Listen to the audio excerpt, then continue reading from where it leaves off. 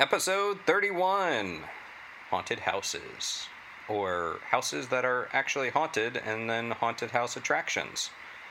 As humans, we're naturally driven by the search for better. But when it comes to hiring, the best way to search for a candidate isn't to search at all. Don't search, match with Indeed. When I was looking to hire someone, it was so slow and overwhelming. I wish I had used Indeed. If you need to hire, you need Indeed. Indeed is your matching and hiring platform with over 350 million global monthly visitors, according to Indeed data, and a matching engine that helps you find quality candidates fast. Ditch the busy work. Use Indeed for scheduling, screening, and messaging so you can connect with candidates faster. And Indeed doesn't just help you hire faster. 93% of employers agree Indeed delivers the highest quality matches compared to other job sites, according to a recent Indeed survey. And listeners of this show will get a $75 sponsored job credit to get your jobs more visibility at Indeed.com/podcast. That's Indeed.com/podcast. Terms and conditions apply. Everybody in your crew identifies as either Big Mac Burger, McNuggets, or McCrispy Sandwich. But you're the Filet-O-Fish Sandwich all day. That crispy fish, that savory tartar sauce, that melty cheese, that pillowy bun. Yeah, you get it. Every time.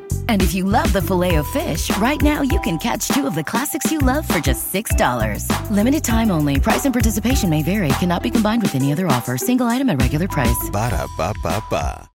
It's kind of a lot there. It's a lot, and it was so hard to research because I would think I found like a really good story, and then it turned out it just happened in a house that was haunted. It was not a haunted house attraction. Right. So, and yeah, I can certainly understand that. I've also looked a lot of these things up over the years, so I've just have some of that backlogged in my brain. But I wonder if we looked at like Halloween attractions, I don't know. Well, too late now. We're recording. You're right. This is happening now. And I've committed. Speaking of happening now, I am going to have a personal moment. Oh my God, Do you ever find right before you start recording? Your period? Yes, that's when my period starts. It's a weekly occurrence too. So not only is it disturbing that I'm a man and having it, but every week, right as I hit record, it's like, there you go. Do you have to pee? Or what? No, I need to burp every time before I record. I think I do that when I film stuff too. For people that want a little bit of behind the magic, behind the curtains of Aaron Sager's TV personality. Yeah, so a lot of times before I need to burp. I only burp when I'm like really anxious, and then I burp constantly. Mm-hmm. It's not flattering. You don't have nervous pee? No, I burp. It's so gross. I don't have nervous pee, but I do pee before, like especially before I do an on-stage thing where I'm going to be trapped in front of a live audience or whatever for an hour or more. Then I have to pee multiple times because there was one time. Oh my God! I don't know if I did not pee my pants. Oh, okay. No, but there was one time I had like a 2-hour-long panel on stage, and like midway through I don't know if I talked about this on this show, but I had to pee so bad that I was like thinking I'm not going to make it, and it was, and I'm not even going to say who I was on stage with, but it was two very high profile people. Oh shoot. And it was people I was very excited to be interviewing, but after the panel, normally, you chit chat, and you're like, oh, that was nice, good seeing you again, hope we can work together again. Bye. I was just like, peace out, literally, pee out. And so anyhow, I'm Aaron Sagers, and this is Nightmerica, where we talk about spooky stuff, and joined by Brett Emmy. That's me. Our co-host. Mike, not ours, but Mike. I am the group's collective co-host. I don't know who else is, except maybe the ghost that's in my room. I know, that we you were guys just missed about. it before we started recording. Aaron was having this weird moment with a mirror, and we think he has a ghost.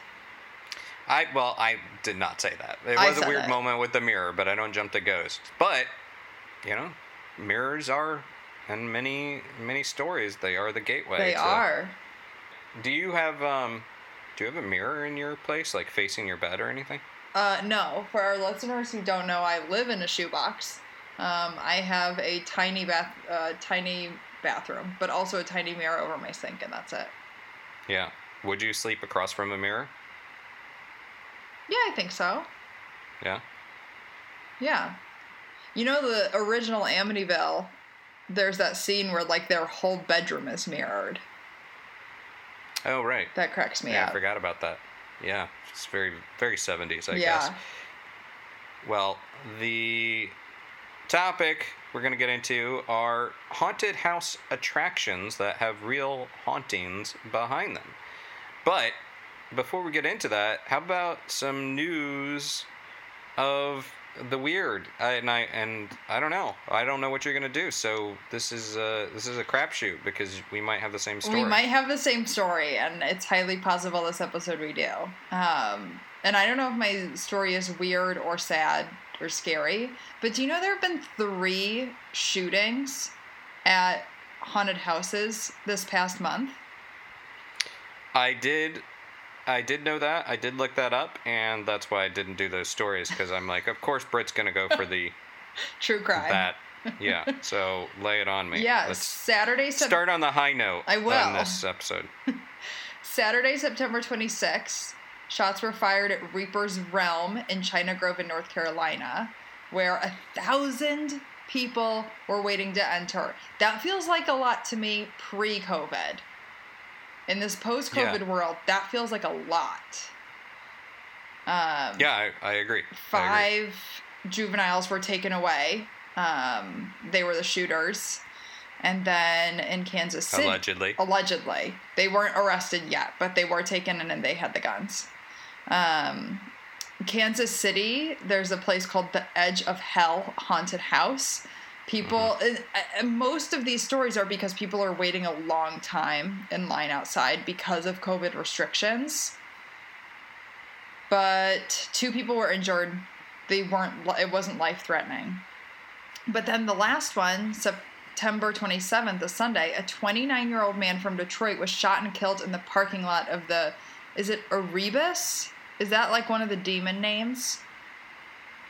That sounds about right. Let's just go ahead and say yes. Okay. I don't know.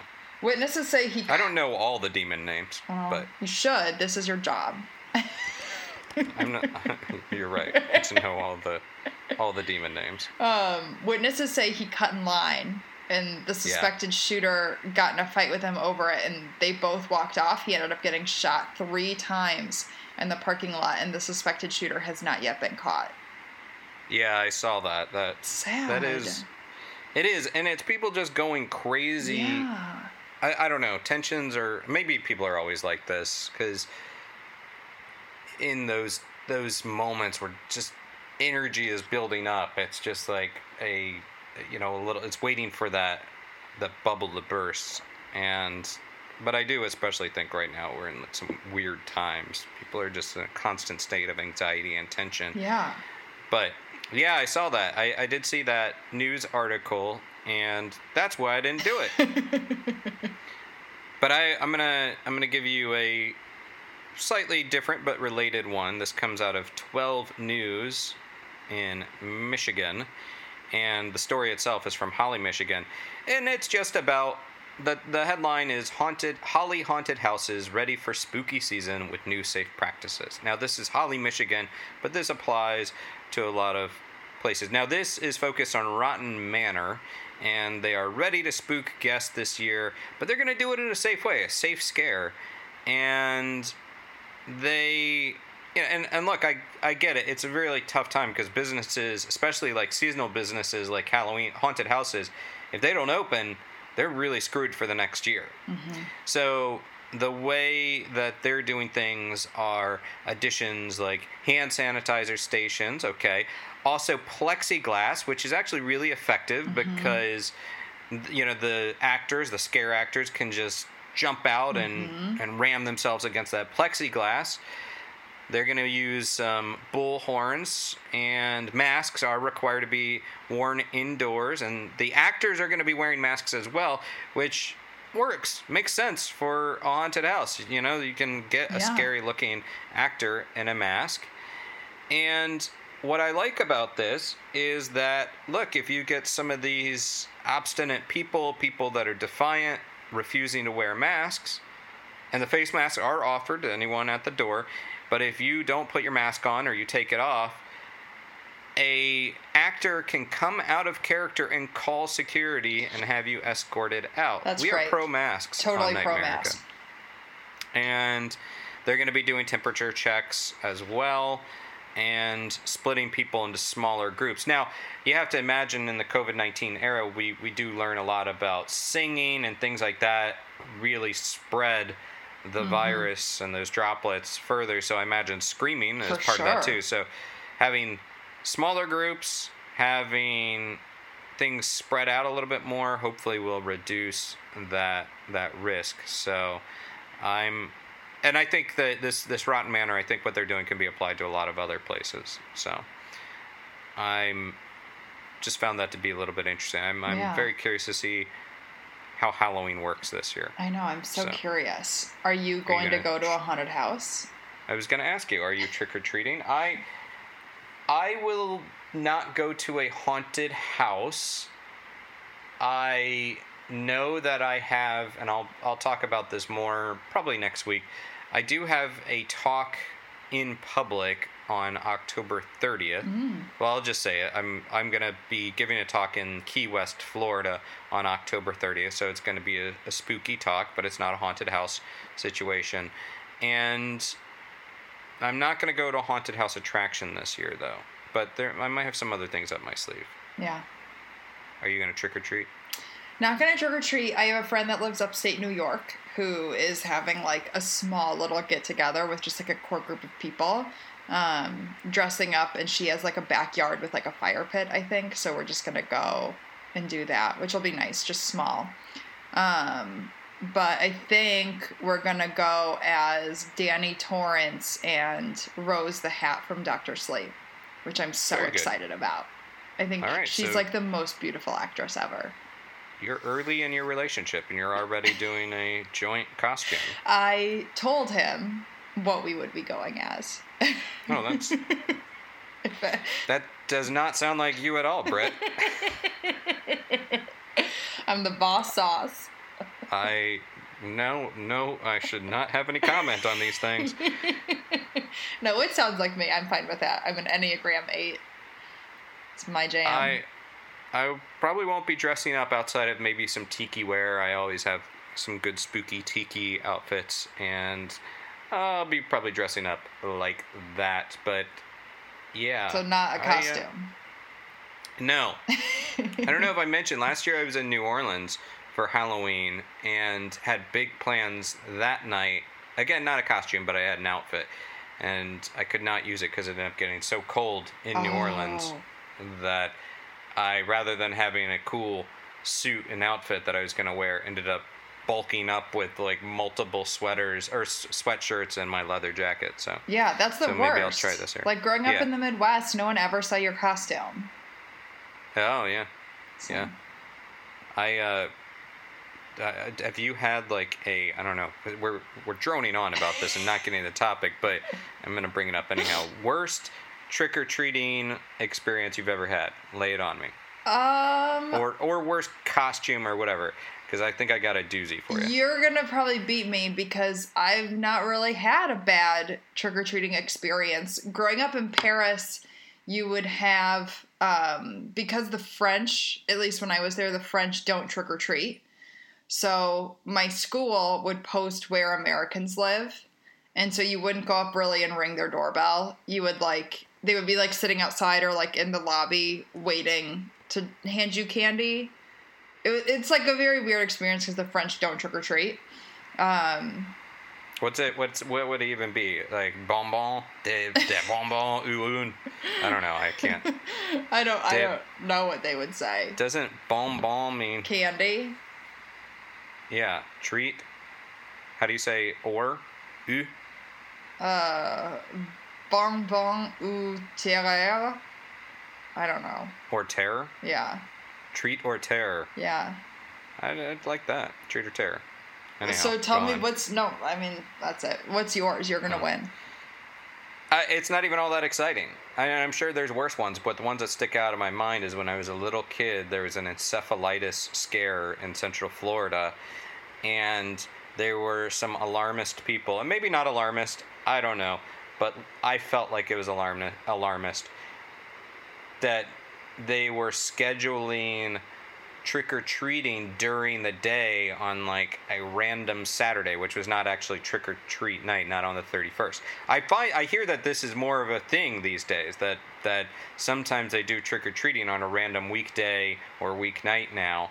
But anyhow, it was not a pattern when I was a kid. So some city official or whatever, parents got in their head that they were going to be doing this at a random Saturday or whatever in an afternoon to avoid an encephalitis scare from the mosquitoes. So my mom sends me out in my costume. I was dressed as Frankenstein's monster and has me go trick-or-treating in the middle of the day. No one else was fucking trick-or-treating, let me tell you, in the middle of the day. So, and the severity of this memory is such, the trauma is that I'm swearing, which I don't do a whole lot on this show. I was just going to say, this is firing you up because you never swear. And so I'm walking around the neighborhood, knocking on random people's doors, being like, hey, a trick or treat. They're like, what? It's not even the 31st, and it's the middle of the day.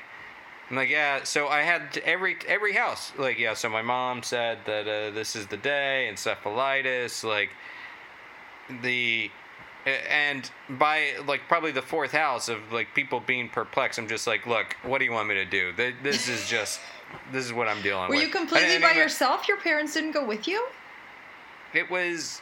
Well, yeah, no, they How didn't. old were you? It was probably like 3 p.m. I don't know. I was probably too old to be trick-or-treating at that point, okay. But I still was trick-or-treating. Like how it was not old? like I wasn't 12? like 19 years old.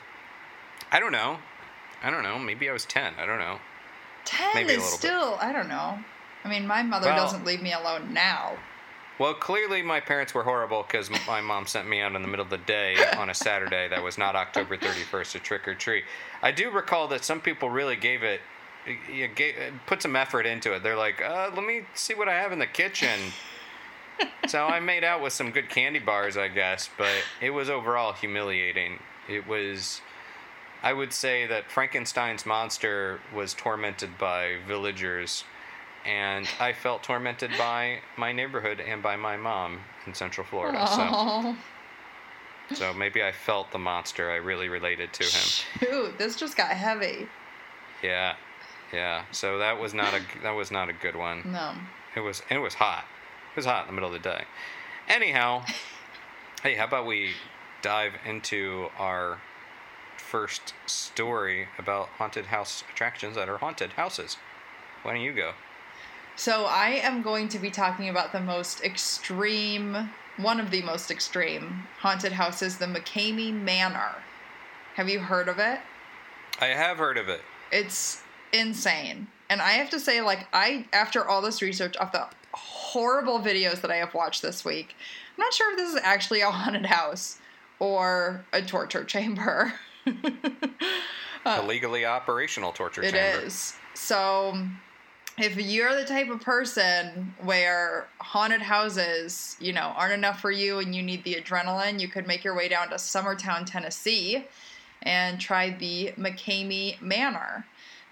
First, you have to start by having a physical because you have to make sure you don't have a heart condition, pregnancy, seizures, etc. And then the day of, you have to go and sign a 40-page waiver.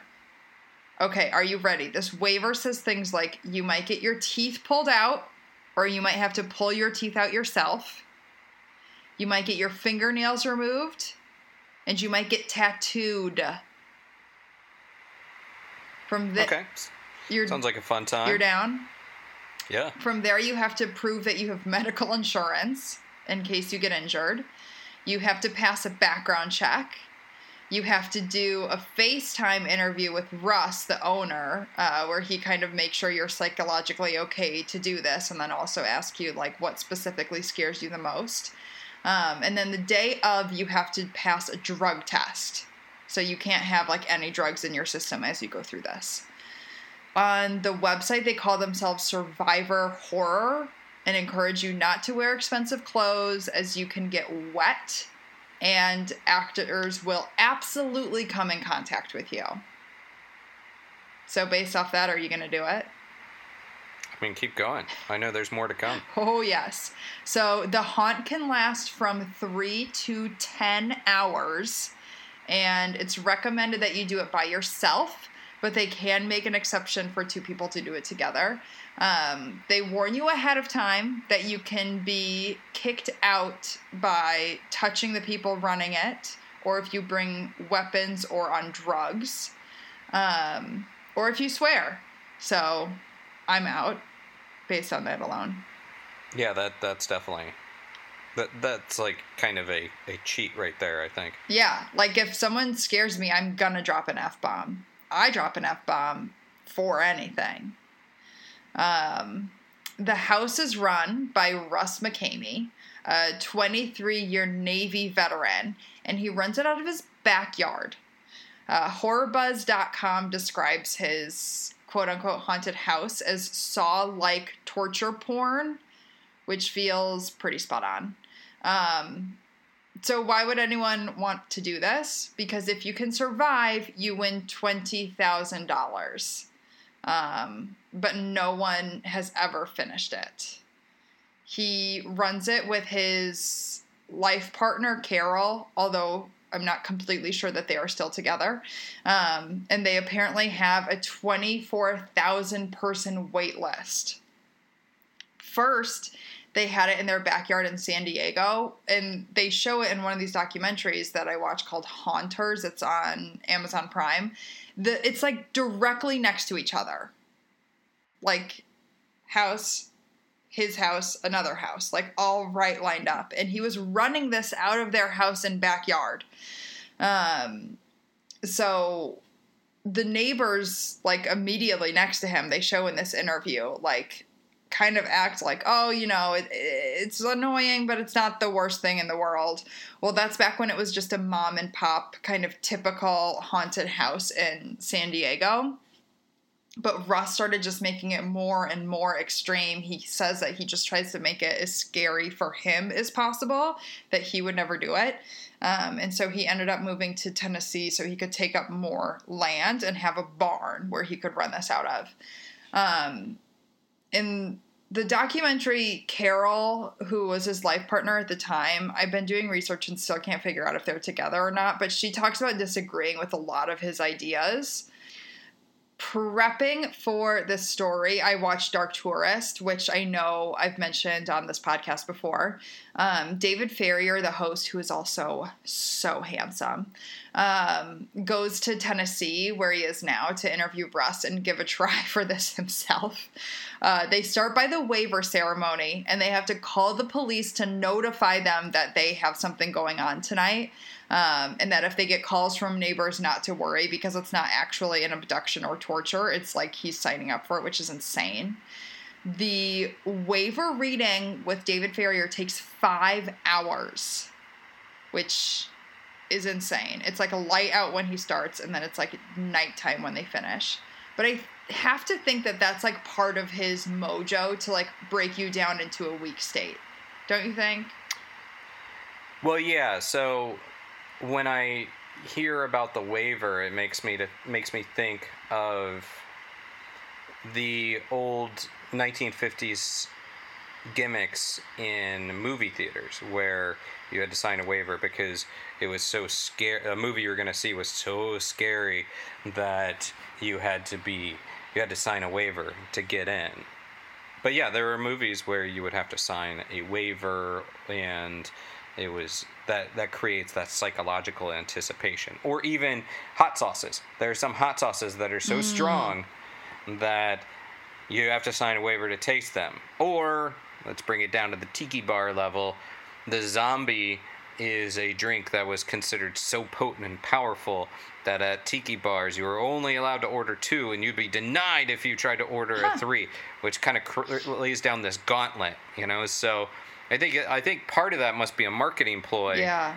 But unless it's not, I don't know keep going. What else can we learn about McCamey? So after they do this 5-hour ceremony, he then duct tapes over their faces. Like, he puts duct tape on top of his eyes so he can't see.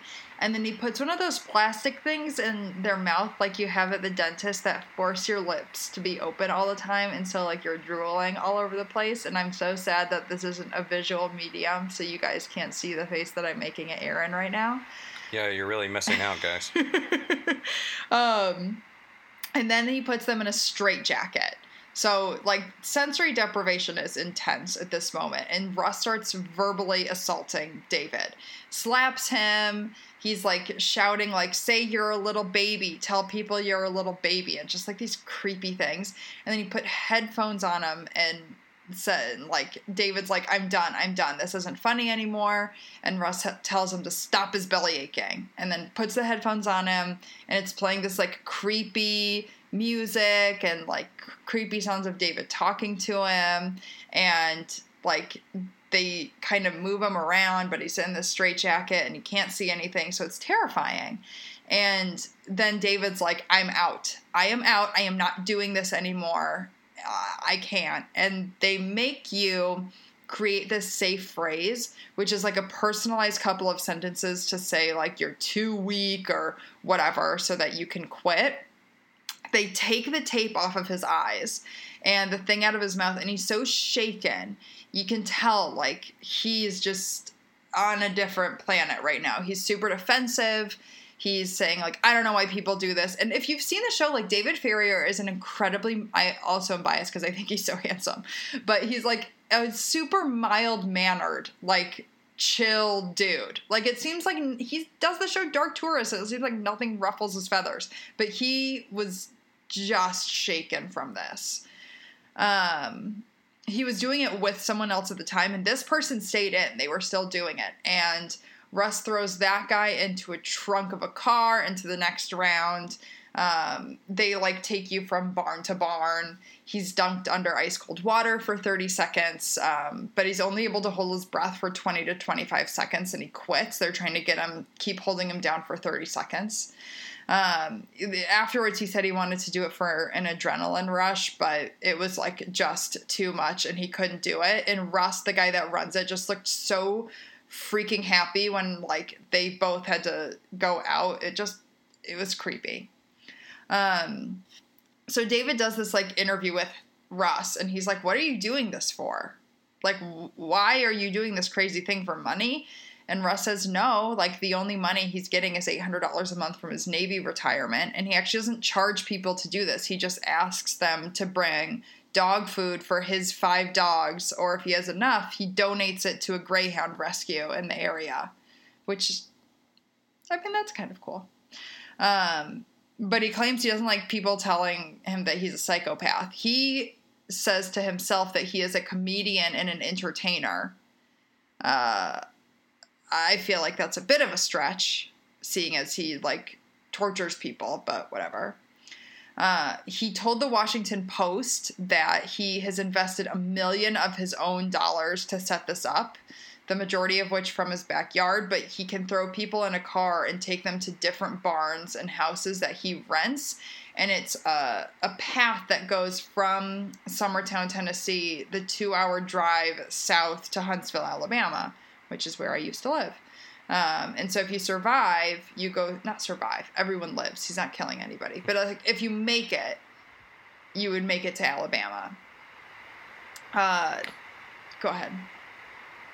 No, I was just going to ask, so I thought that there were actually 2 locations. There was the Tennessee location and Alabama location, that they operated as 2 different haunts, but they're actually connected? They're connected. So it's a 2-hour drive, and they say it can last up to 10 hours, because if you make it, you start at his place in Summertown, and then you go to the next spot, and then you're there for like an hour, and then you go to the next spot, and then you end in Huntsville, Alabama if you make it.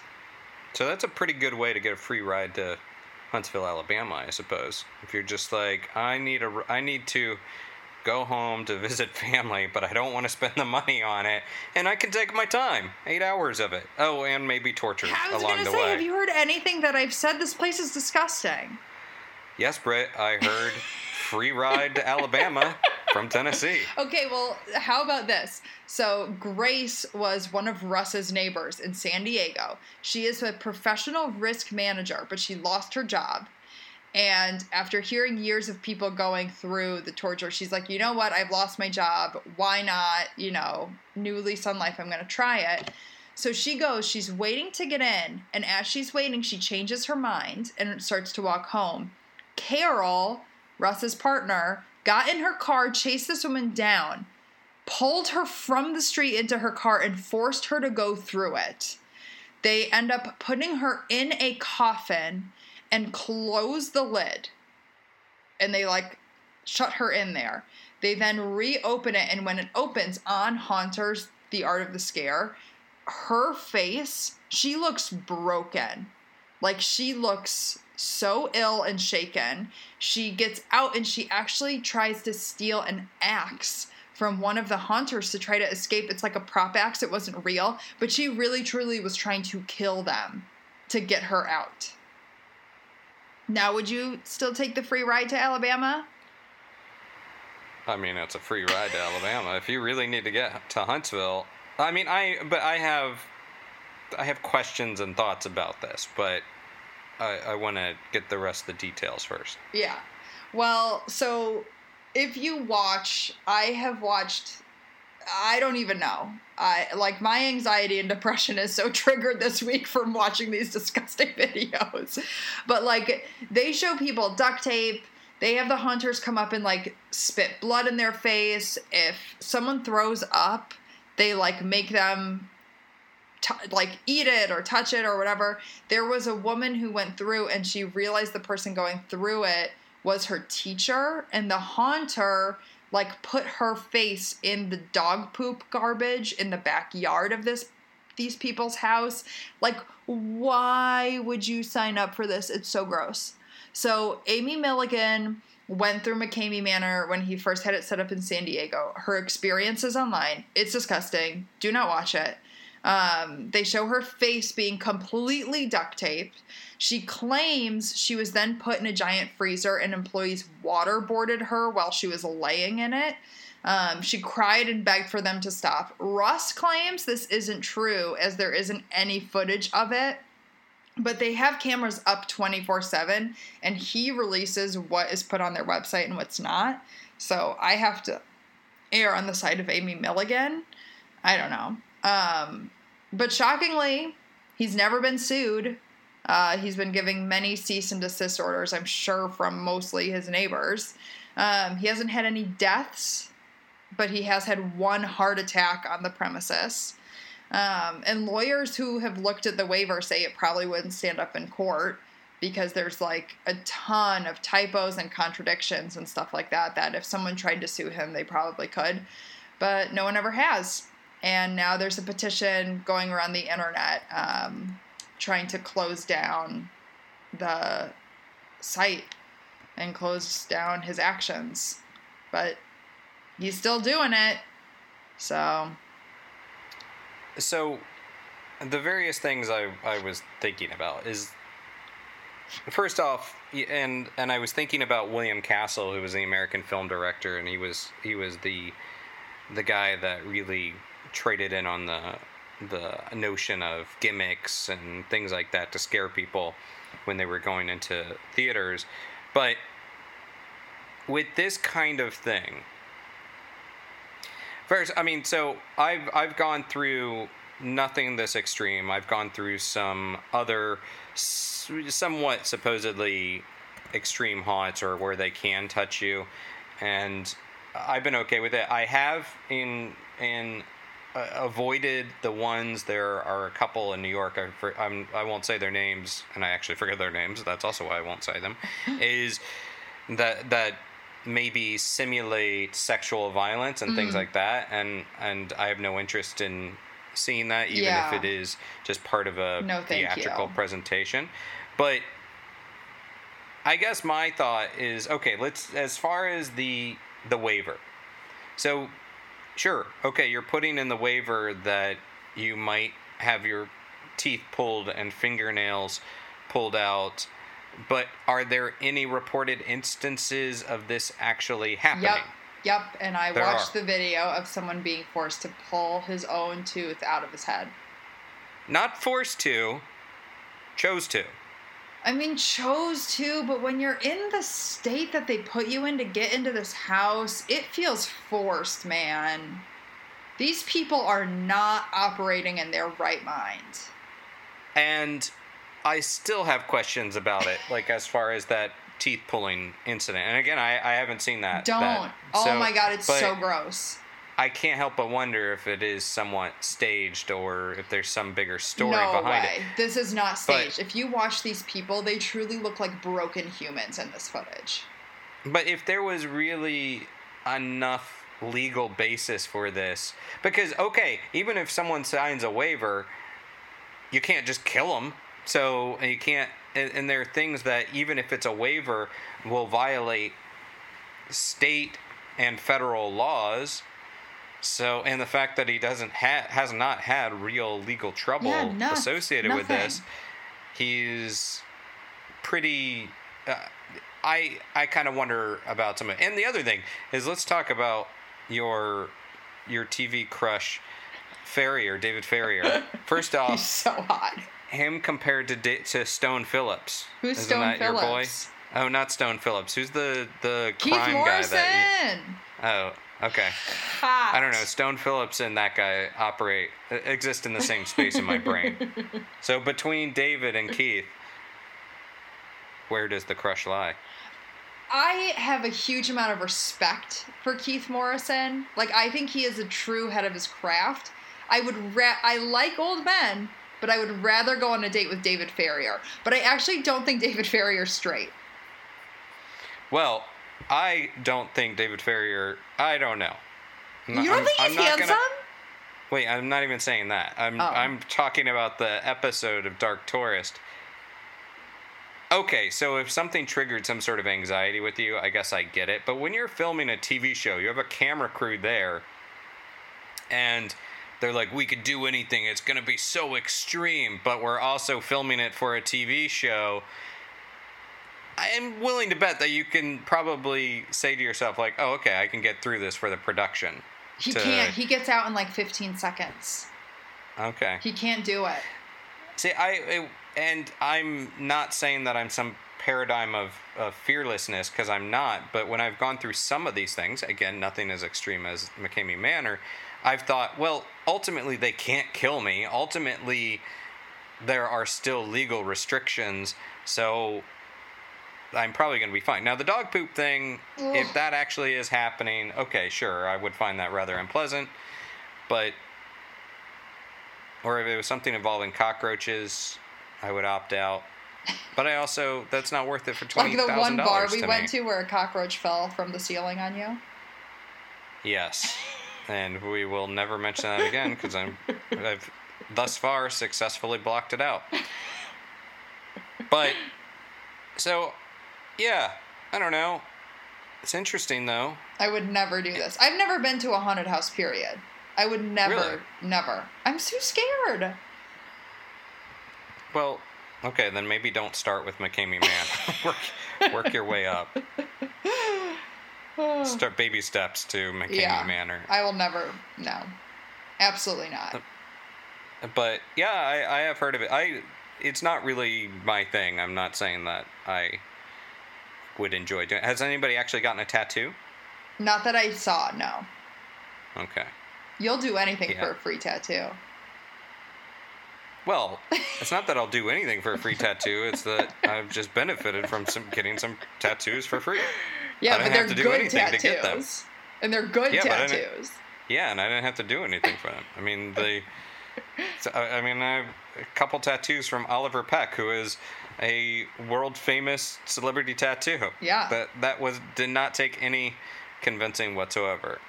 anyhow, shout out to Sailor Jerry Spiced Rum, Yeah, who it's does not the advertise best. on this podcast, but they have hooked me up with some good tattoos. They don't need to advertise. Their shit is so good.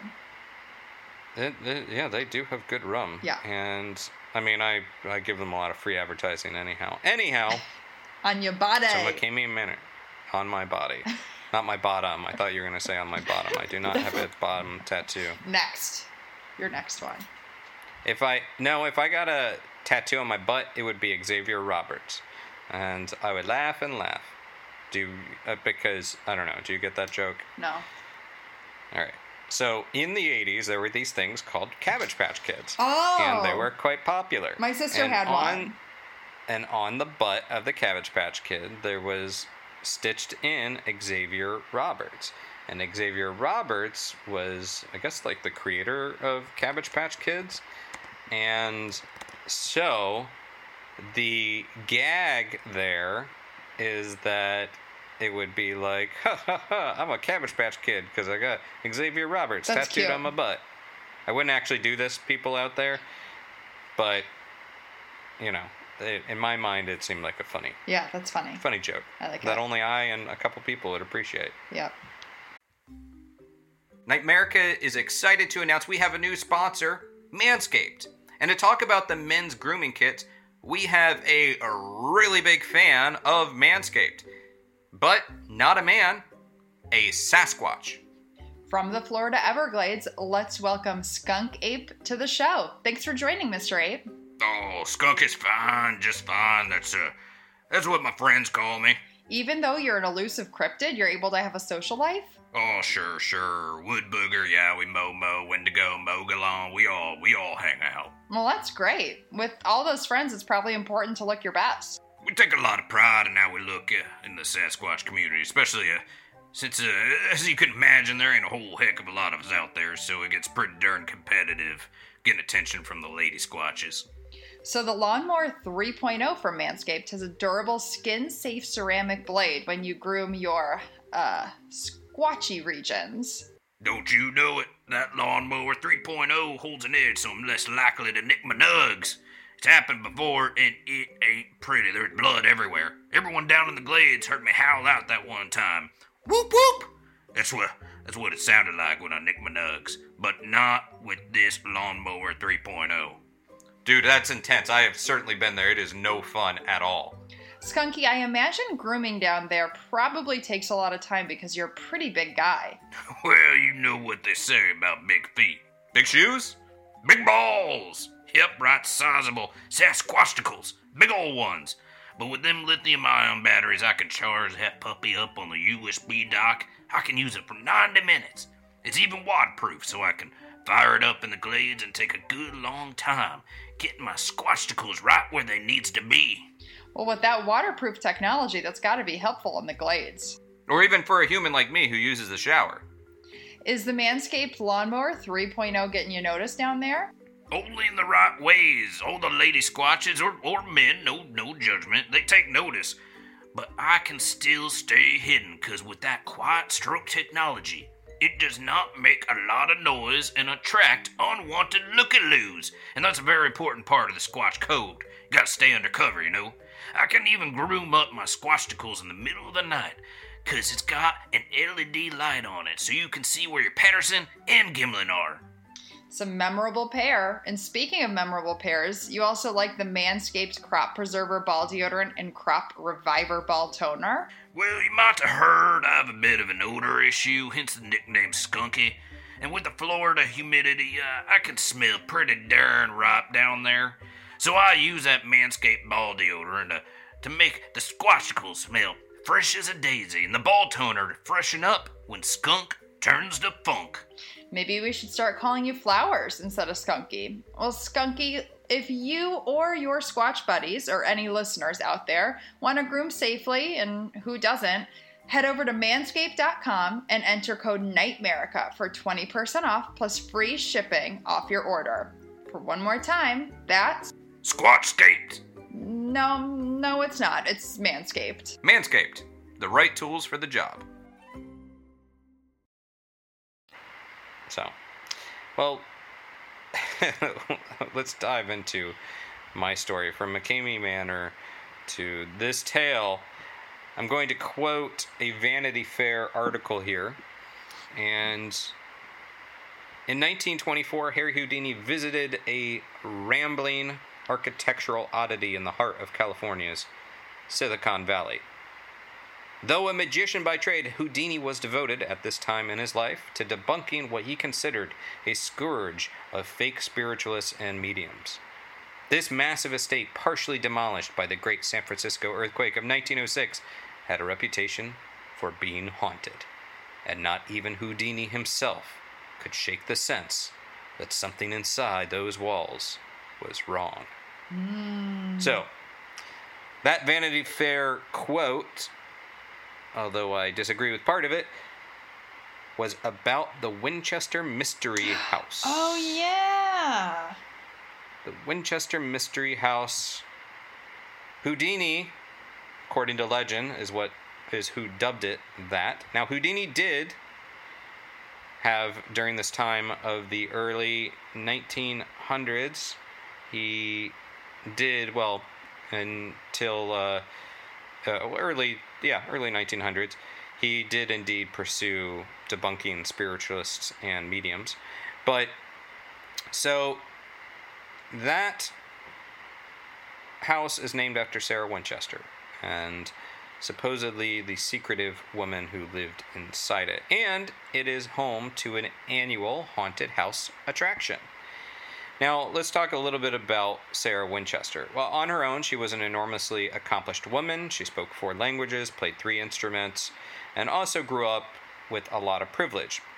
And she became more famous as the wife of William Winchester, and heiress to the Winchester repeating rifle fortune, also known as the gun that won the West. And let me say, I've been to the Winchester Mystery House, and it's one of my favorite haunted locations, or supposedly haunted locations. And the history behind it, there's a lot of history and then a lot of legend. But what we do know is that after William's death in 1881, and Winchester's death in 1881, Sarah inherited about $20 million, which in 2020 dollars would be about more than $500 million. She also would inherit 50% of the Winchester Arms Company, so she had about an income of around $1,000 a day, which would be about $26,000 a day today. So she had some good dining out money. Yeah, right? My kind of woman. Yeah, my kind of woman. And except she's dead, and so it doesn't really help me now. But anyhow, Sarah moved to San Jose in 1886, a couple years after her husband died. Now, she moved there from New Haven, Connecticut, and she began building a house. And what started out as an 8-room cottage became a house whose rooms numbered 160, and actually it was even larger before the 1906 earthquake. And why did she do this? Well, the story is such that Sarah Winchester moved out to San Jose from New Haven, Connecticut, because a medium told Sarah that she's being haunted by spirits of people killed by the Winchester gun, and that she would die. She would be haunted and then die unless she started building a house and never ceased construction. And according to legend, she did not cease construction for 38 years.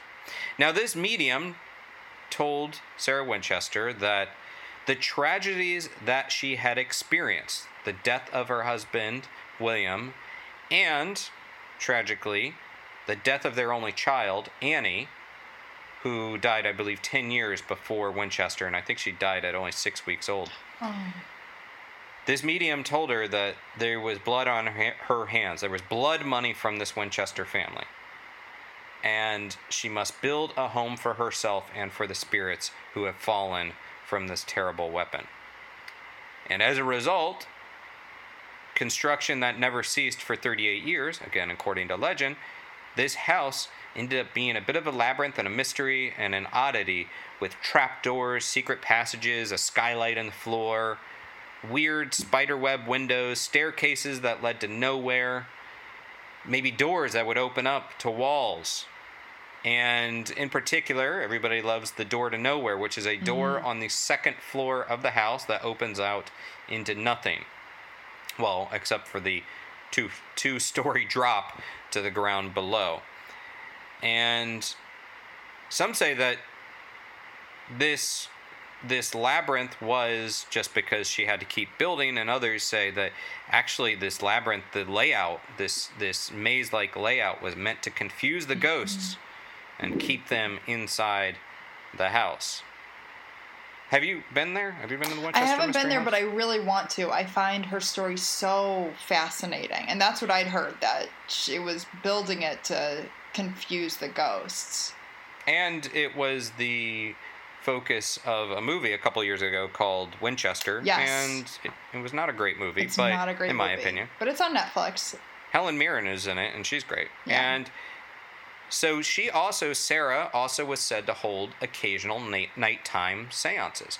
And she had, whether you want to call it the Blue Room or the Seance Room, it is actually a pretty weird room.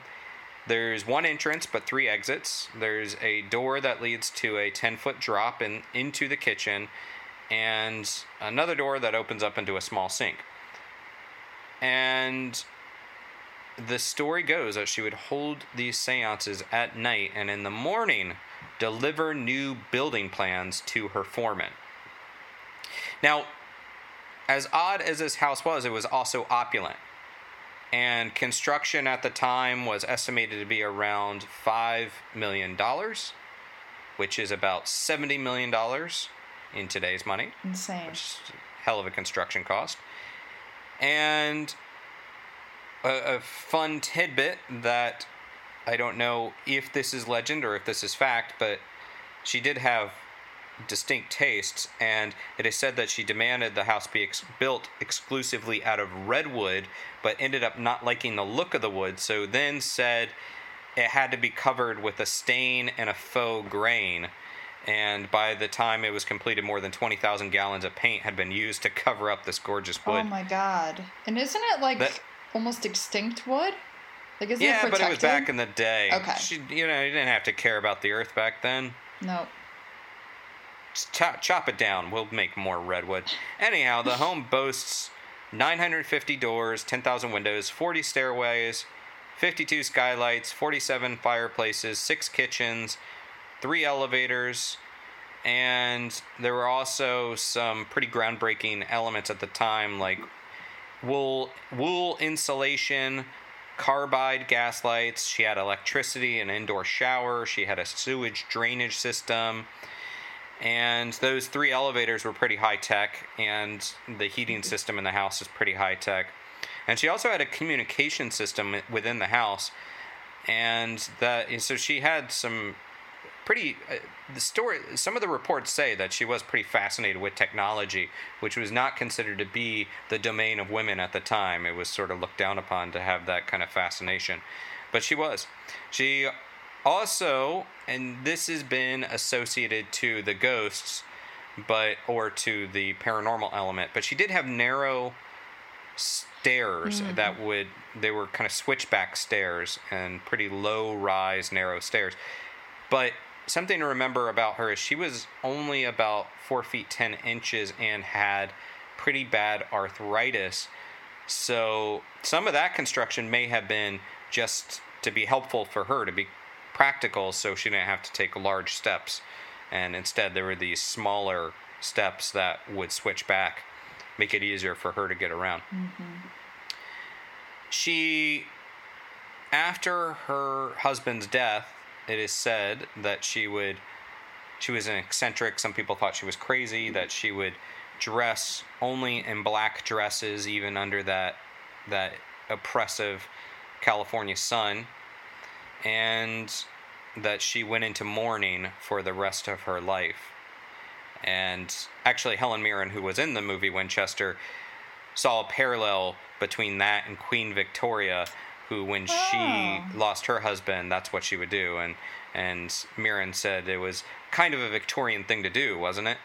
And and that Mirren even viewed, now Mirren is not a historian, she's an actor that played Winchester, but she viewed, tapping into that character, that fascination with spiritualism was a byproduct of that grief, that when you lose someone, it can be so bearable, so difficult, that the only way you can deal with that grief is by feeling they are with you in some way or another. Now, that's a very honest and apt, astute view of believing in ghosts, believing in the spiritualist movement, although there were enough people that disputed that. Now, I'll get back to that, but September 5th, 1922, which again was still when spiritualism was going strong, it was sort of waning a little bit at this point, but she died of heart failure in her sleep at 82 years old. So if the ghosts were haunting her and they were kept within those walls, apparently whatever she was doing was working out well to die at 82 years old, especially in 1922. For sure. And it is said that upon hearing the news of Sarah's death, the carpenters quit so abruptly they left half-hammered nails protruding from walls.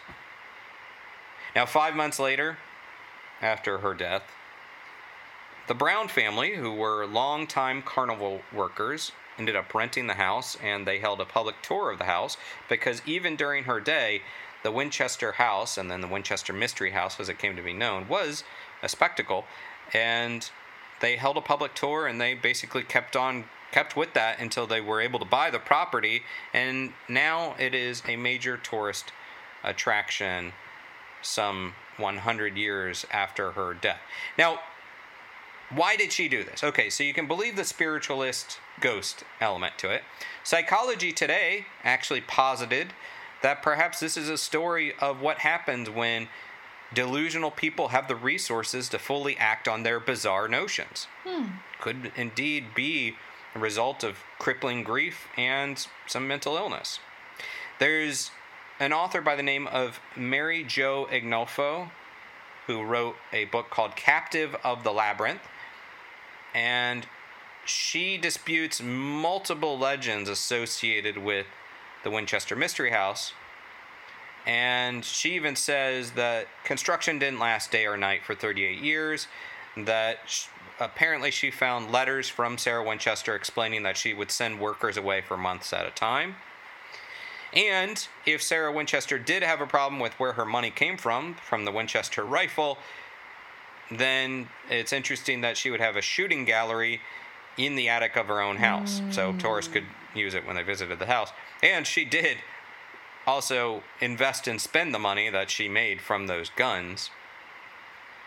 I recall one story about Sarah Winchester also being a philanthropist and donating a lot of money to disadvantaged children and giving back to the community. Yeah, I heard that too.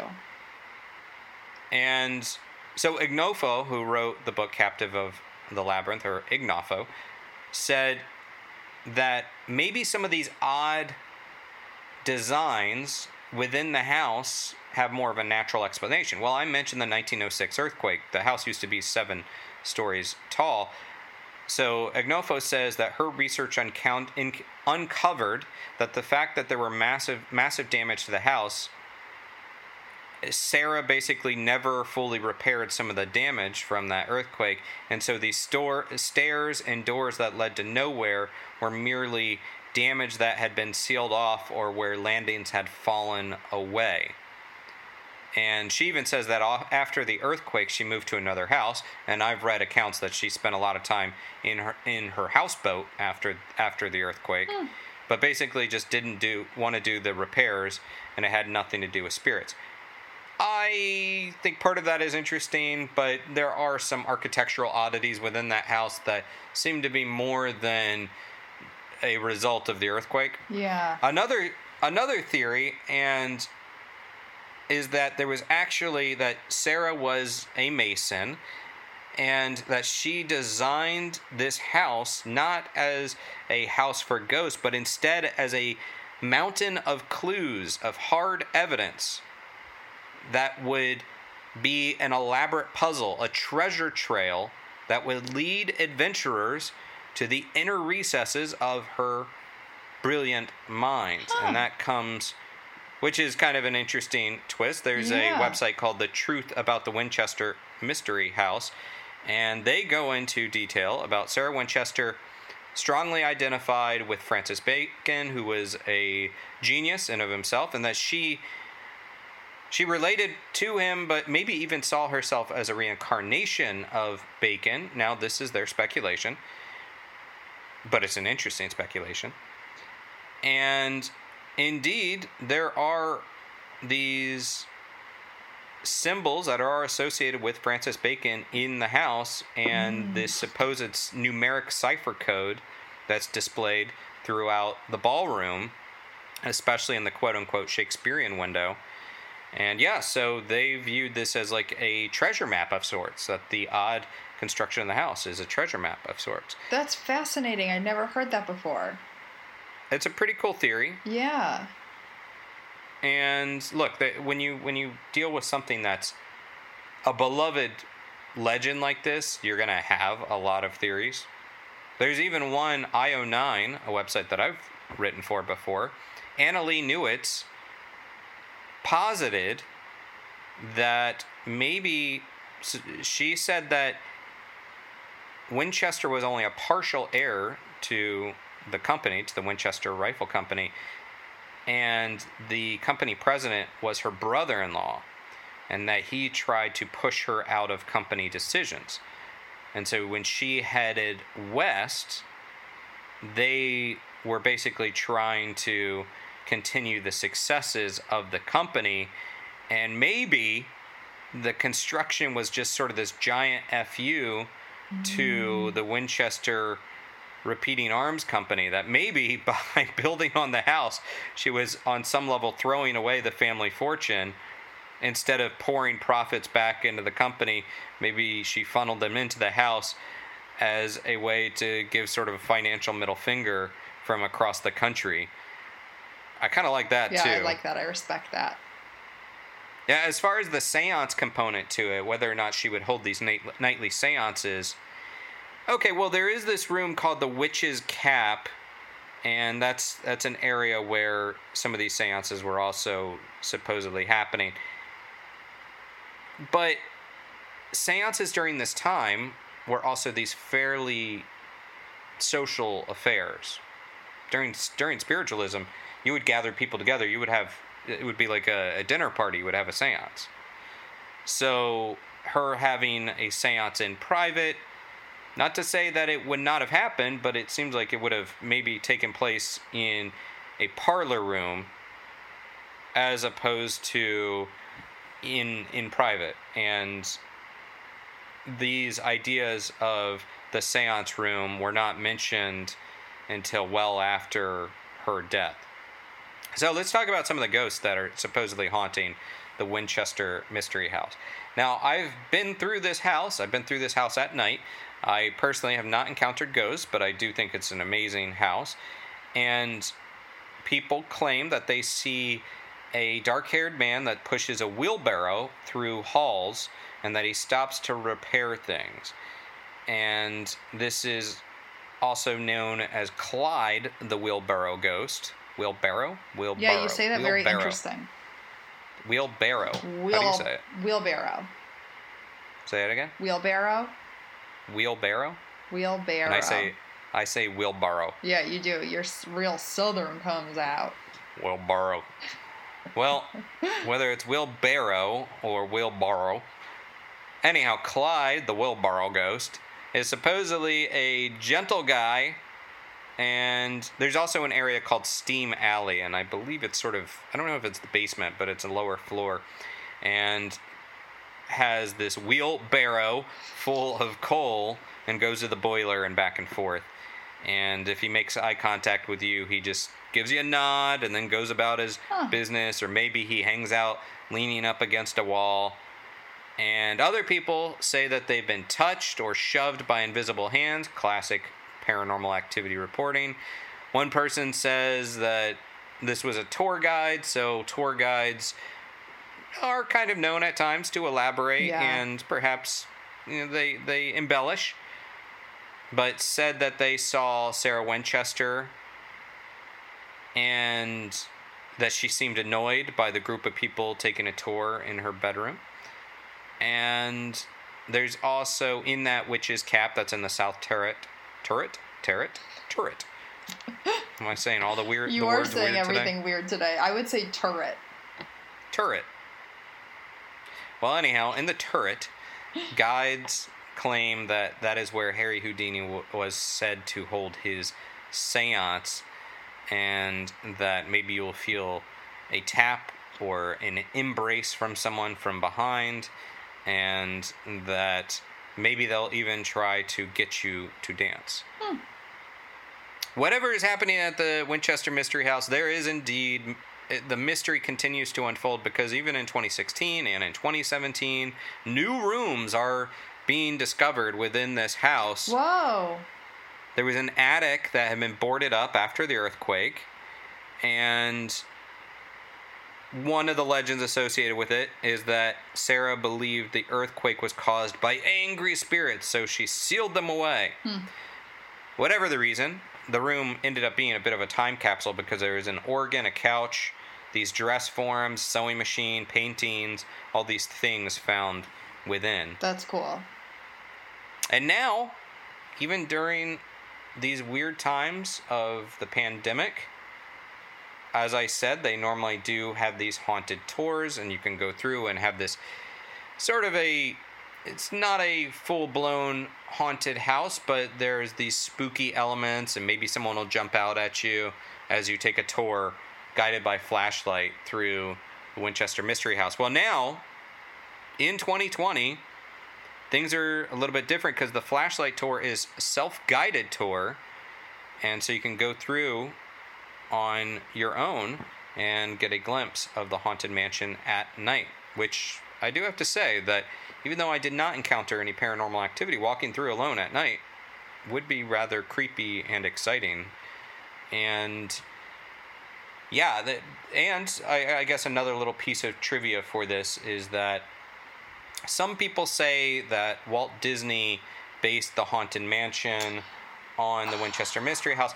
That's not exactly accurate, especially because the Haunted Mansion was not completed and opened until after Walt's death.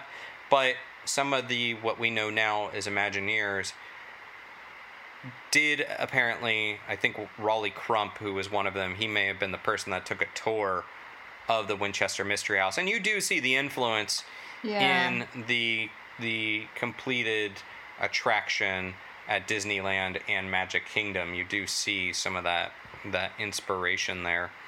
But there was also other houses that were part of the inspiration of the multiple houses, I think, like 4 that were part of the inspiration of the Haunted Mansion. But for me personally, it's one of those places that I learned about early on as a kid in my fascination and reading of the paranormal, and it was on my paranormal bucket list for a good long while, and I was quite excited when I finally went there. And it holds up, even though maybe the stories, there's legend and fact, and those perhaps intertwine and obfuscate one another.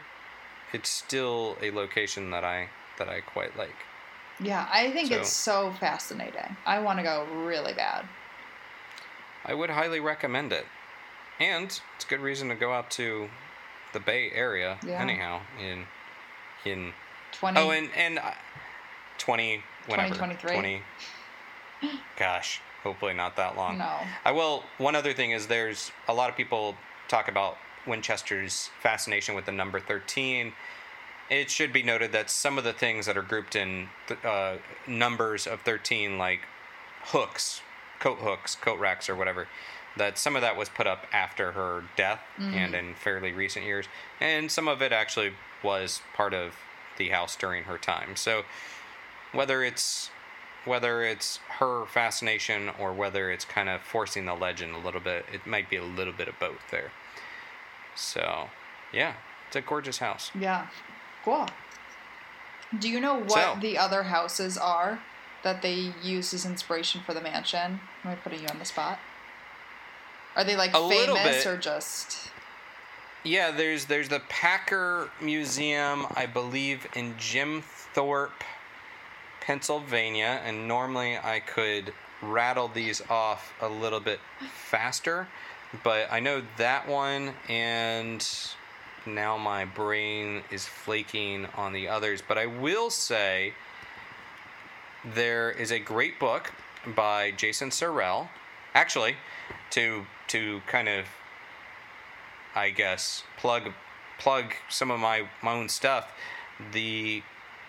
I did a live stream with Den of Geek with Jason Sorrell, the author of the book about the Haunted Mansion, and we talk about that, and that's available on the Den of Geek YouTube site.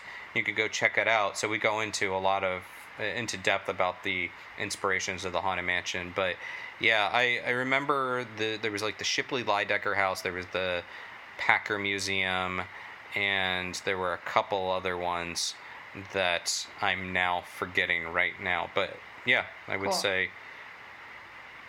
So maybe you're putting me on the spot. That's okay though. That's okay. It's totally allowed. Like, I'm a little disappointed that I'm forgetting some of them. I know normally you can just like boom, boom, boom, but. Well, you know. Maybe I'm tired. Yeah. But not tired of this episode of real life haunted houses and haunted attractions within them. But before we get out of here, let's talk some paranormal pop culture. What are you into this week? I'm so thrilled because Full Body Chills podcast is back.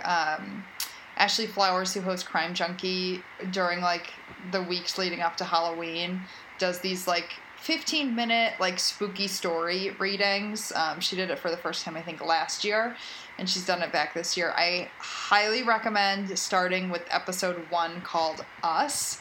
It starts a little slow, but then like bam, hits you, you're in it. It makes you like scared to be alone in your apartment or houseboat if you're Sarah Winchester. Sarah Winchester. Doesn't she do... maybe I'm getting the name wrong, but does Ashley Flowers also do she does Supernatural as well, yes. right? Supernatural with Ashley Flowers. Correct. See, we need to expand. We've only got one podcast, and she's got 3?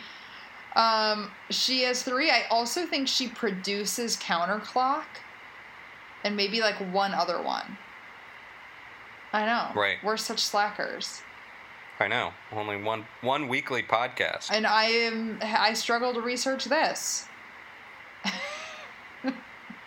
Well, you know, it's putting together a good story does take it takes a lot of time.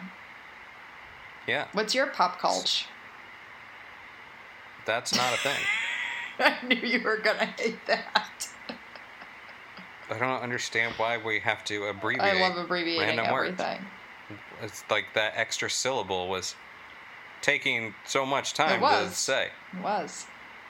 But now you've expended more syllables because I have ridiculed your abbreviation, and you've now had to defend it. So, and we've spent precious time me being offended by pop culture. I will not use it ever. Pop culture. My paranormal pop culture pick of the week. It's not that hard to say either. I'm going with a book that came out last month called Cursed Objects, Strange But True Stories of the World's Most Cursed Items, I believe. Actually, I forgot. It's a long title. World's Most Infamous Items. What are some of the items? They should have abbreviated the title, just Cursed. Cursed Obj. Cursed Obj. And so the book is by J.W. Ocker. He's a guy that I've kind of kept track of for a while through his website and just his social media accounts. He talks about Annabelle the doll from The Conjuring. But more than that, he talks about things like it's called the Ring of Sylvanus, which is a Roman artifact that is said to inspire Tolkien's The Hobbit. He talks about a mummy that was rumored to have sunk the Titanic and kickstarted World War I. Whoa! He goes into some haunted chests, as in trunks, not bosoms. I was gonna ask. He talks about Robert the Doll, Yeah. which I know and love. So there's a couple good objects in there. Well, I mean, I'm sure there's multiple good objects in there. I haven't read all of them, but Are they good though? That's the question. yeah, well, yeah. It's Or are they dangerous objects? Oh, are they good or are they bad? Well, I think, if you're sinking the Titanic, Yeah, you're you're not really a malicious. nice guy. Yeah. But yeah, his writing, I think I first discovered it in the Boston Globe, but he also does a blog called Oddest Things I've Seen, and I would recommend that. And he's done a couple other books, but he's just like a guy that researches the weird, so I quite like him. I view him as a cohort to what we're doing here in Night America. Yeah, that's So, cool. I'm going to check him out. Yeah, please do. And aside from that, I feel like I had another thing to talk about, but now I forget. I will say you should turn up for I'm doing this weekly talk on Wednesday, October 7th, but it'll still be live on the internet, again on Den of Geek, but we're talking about folklore and the sociology of fear. I saw that with with the woman that also is on Paranormal Caught on Camera. Yeah. Well, Dr. Lynn S. McNeil and Dr. Margie Kerr. Margie is an old buddy of mine, and she's a fear sociologist. Oh, she wrote that book.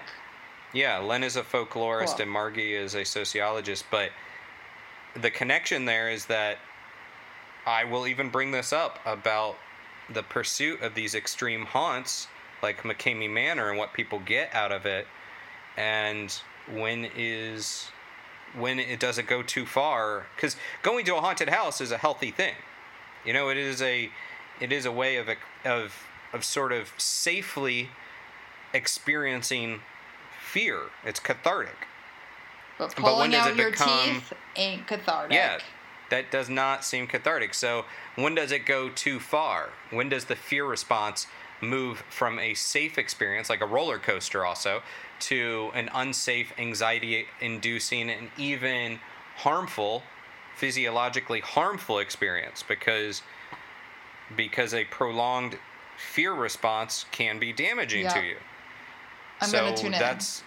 That's something that I think we'll talk about, Yeah. and we'll talk about we'll plug Night America on that too. What time? So, that would be 5 p.m. Eastern Standard Time. However, if you miss it, it will continue to live on the Den of Geek YouTube page and Facebook platforms. Awesome. I'll watch it after work.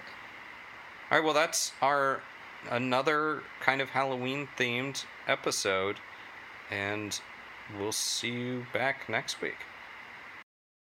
As humans, we're naturally driven by the search for better. But when it comes to hiring, the best way to search for a candidate isn't to search at all. Don't search, match with Indeed. When I was looking to hire someone, it was so slow and overwhelming. I wish I had used Indeed. If you need to hire, you need Indeed. Indeed is your matching and hiring platform with over 350 million global monthly visitors, according to Indeed data, and a matching engine that helps you find quality candidates fast. Ditch the busy work. Use Indeed for scheduling, screening, and messaging so you can connect with candidates faster. And Indeed doesn't just help you hire faster. 93% of employers agree Indeed delivers the highest quality matches compared to other job sites, according to a recent Indeed survey. And listeners of this show will get a $75 sponsored job credit to get your jobs more visibility at Indeed.com/podcast. That's Indeed.com/podcast. Terms and conditions apply.